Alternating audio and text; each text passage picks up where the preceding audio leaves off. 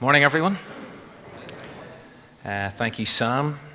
I'd like to start with a question. I often start with questions, but here's the question for this morning. How do you express your gratitude to God? How do you express your gratitude to God for anything, but specifically for the gift of forgiveness? How do you show your appreciation for having been forgiven? Do you express or indicate it quietly, silently, prayerfully, thoughtfully? All right, all good, all appropriate? Or do you ever, or would you ever express it visibly, publicly, loudly, even outrageously? In about 15 to 20 minutes, we're going to share communion together, which is something we do here every week at Windsor. We're going to eat bread, we're going to drink wine, and we're going to remember and give thanks for what God has done for us. We're going to celebrate the fact that we can be and we are forgiven by Jesus. But the question is, how will we convey and demonstrate our gratitude this morning?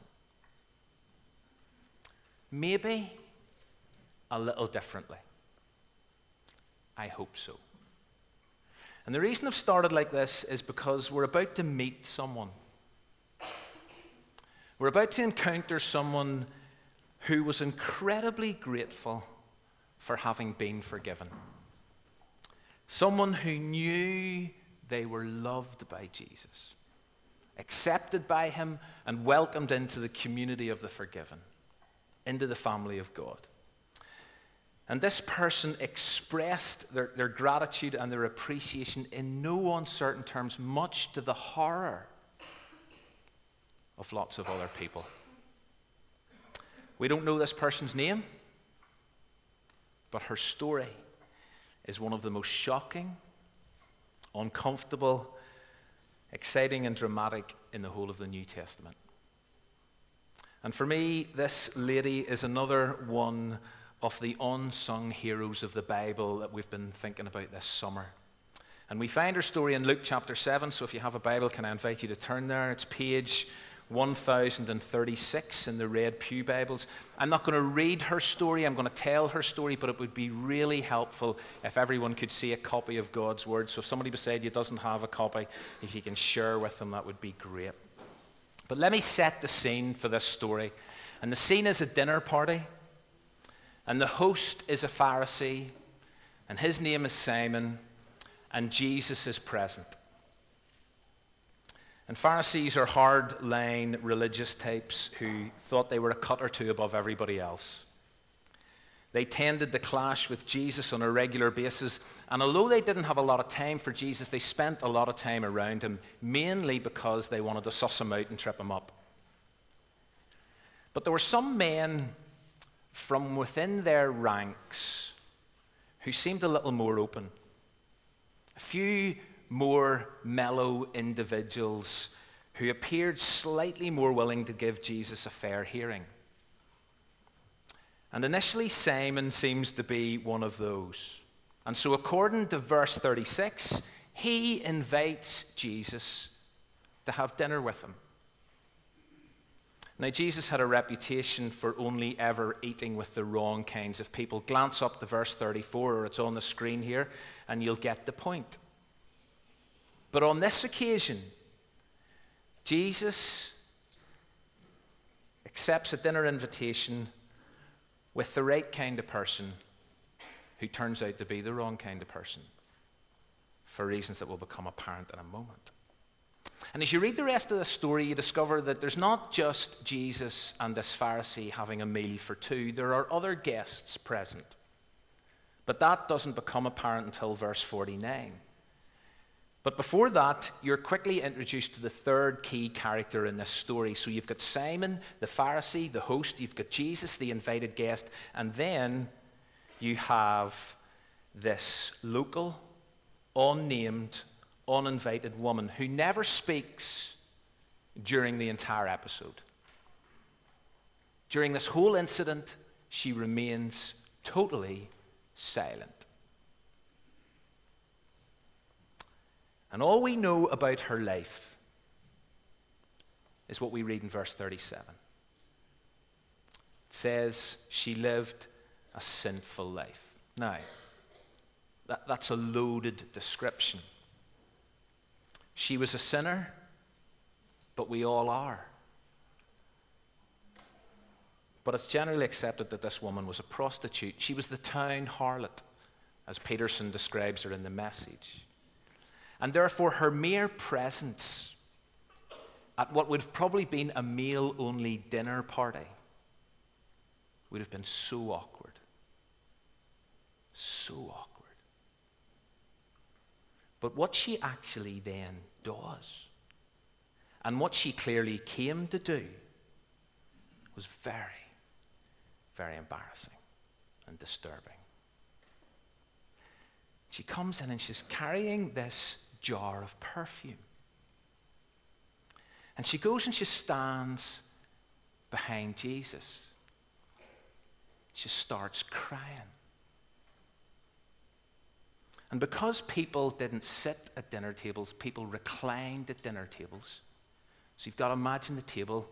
You've got to imagine Jesus reclined, head at the table, feet back here. It means that to stand behind Jesus, she stood over his feet.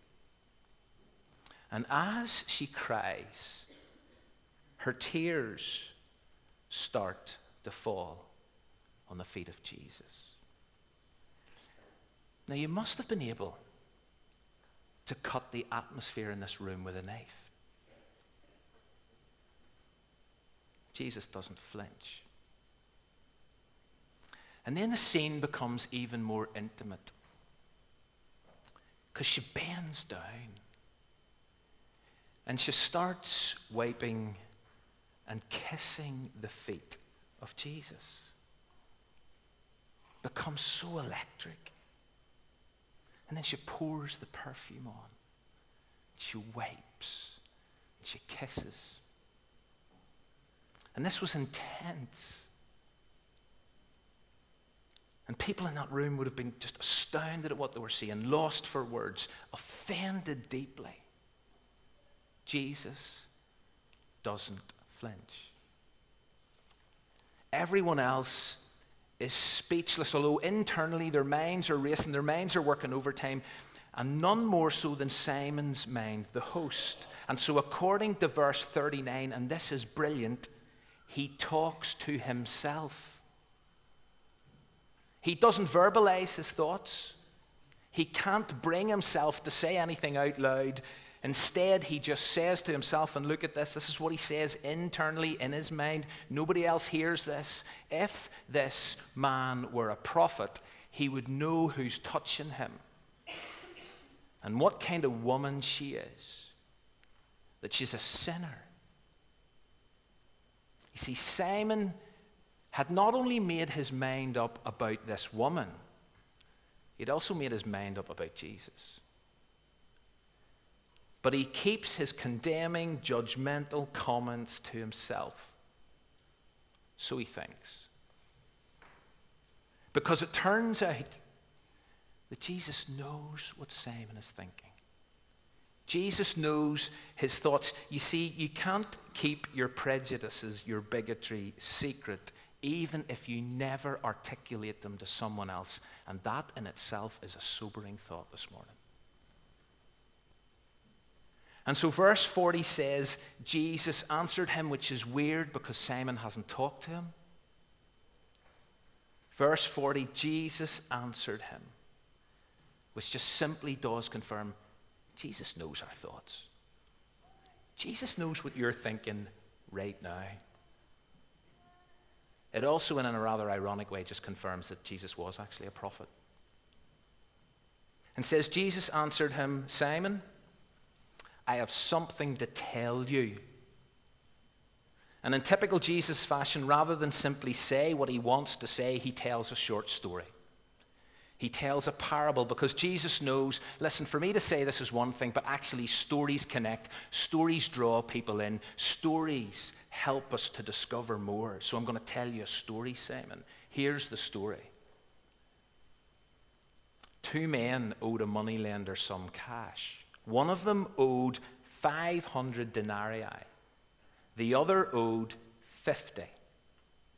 Neither of them were able to pay up. One of them owes a year and a half's wages. One of them owes about 2 months' wages. And then Jesus reveals that the moneylender forgives both of them. Lets them off. And then Jesus asks a question. It's a really short story. And then Jesus asks a question, which one of them will love the moneylender more? There's a shift in language, notice here. We've moved from debt to love. Which one of these men will love the moneylender more? The answer is obvious.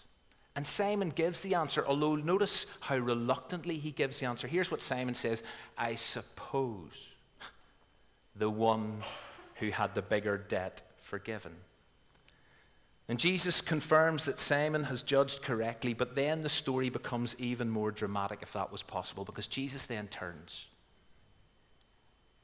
and he locks eyes with the woman. And he asks Simon another question, which again is a masterstroke, because questions take us on a journey of discovery. And so Jesus looks at this woman and turns to Simon and says, do you see this woman? It's pretty obvious, in a sense, Simon hasn't. At least he hasn't seen her as Jesus has seen her. Simon has seen a category of person. Simon has seen a type of person, a dirty, filthy sinner. Jesus, on the other hand, sees beyond the boxes, beyond the categories, beyond the labels that we tend to use, that we attach to those around us. And what does Jesus see? Who does Jesus see? Jesus sees a loving human being, a precious child of God. All Simon could see was her sin. And he made a judgment on her based on that. And he boxed her, and he categorized her, and he labeled her. Do you know, I found this incredibly challenging this week, because it begs the question, how do we see people? Do we see people as people made in the image of God, loved human beings whom Christ has died for? Precious children of God, flawed, broken, in need of forgiveness, but loved? Or do we write people off? That's what Simon had done.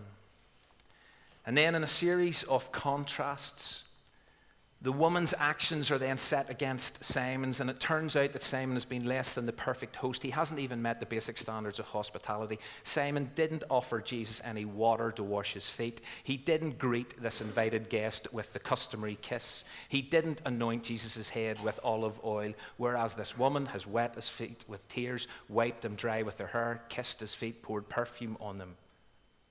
And therefore, and here comes the question again. Therefore, or the statement from Jesus, I tell you, her many sins have been forgiven, Simon, as her great love has shown.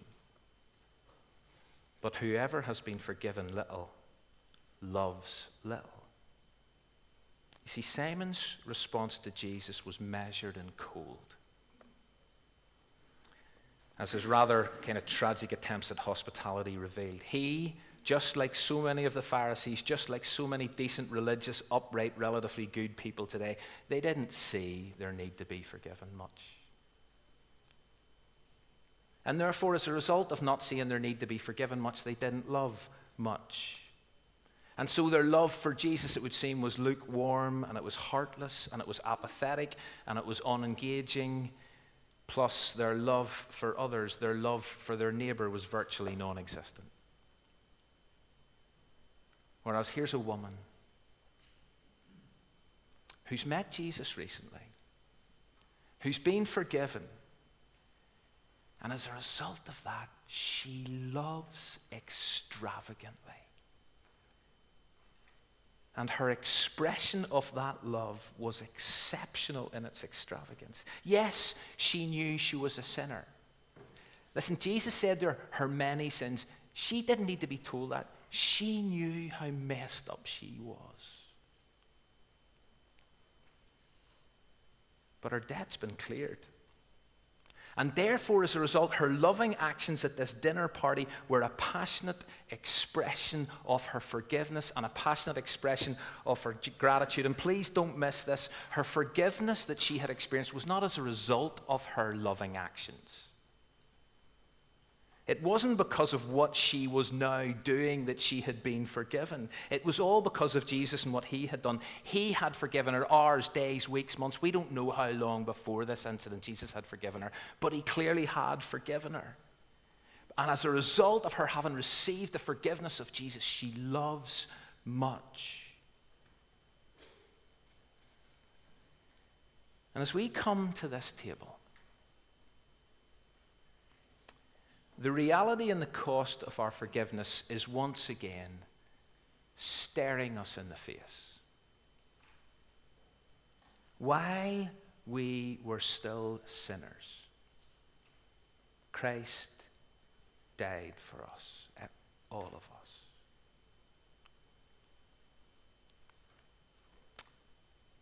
And our debt to God is immense. And if you go back to the story of the moneylender for a moment, whenever he forgave both those guys' debts, he took the hit himself. He incurred the debt himself.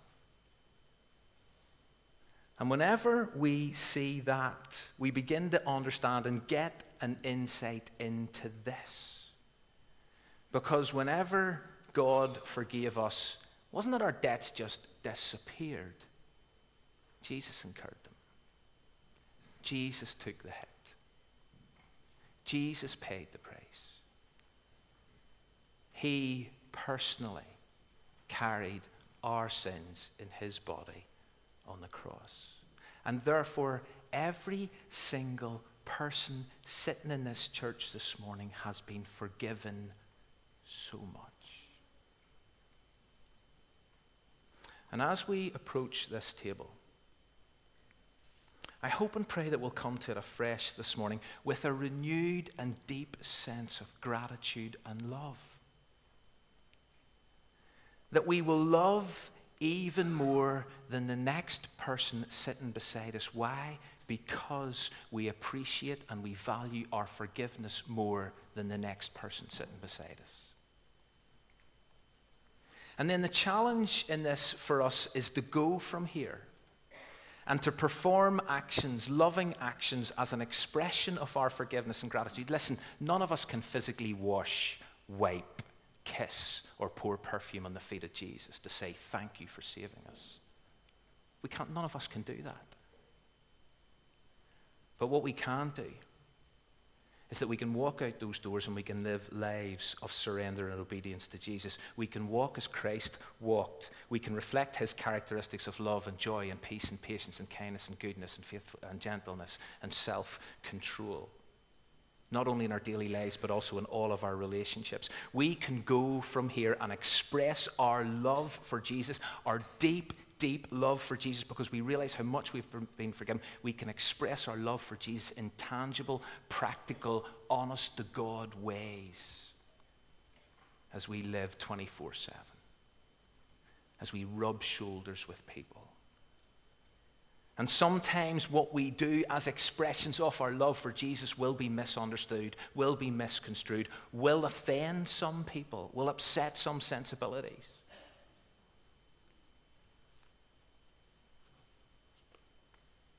But whoever has been forgiven little loves little. And not only if we don't think we have been forgiven much, not only may we end up loving God and Jesus just a little, but tragically, we will end up loving each other and others just a little. And the story in Luke 7 ends with Jesus confirming that our sins are forgiven. And at this point, a kind of like row breaks out because this really offends people, because only God can forgive sins. And who does Jesus think he is? And all of a sudden, the woman becomes an irrelevance again. And there are problems now with Jesus, who's claiming this authority. And Jesus just leaves them to wrestle with the question, to wrestle with this dilemma. And he turns to the woman, he turns to this unsung hero, who, remember, hasn't said a thing. And he says, your faith has saved you. Go in peace. And we're left to assume that she did, rejoicing in forgiveness. And as someone who has just done something significant to express her gratitude to God, which is exactly what we're about to do now. Something highly significant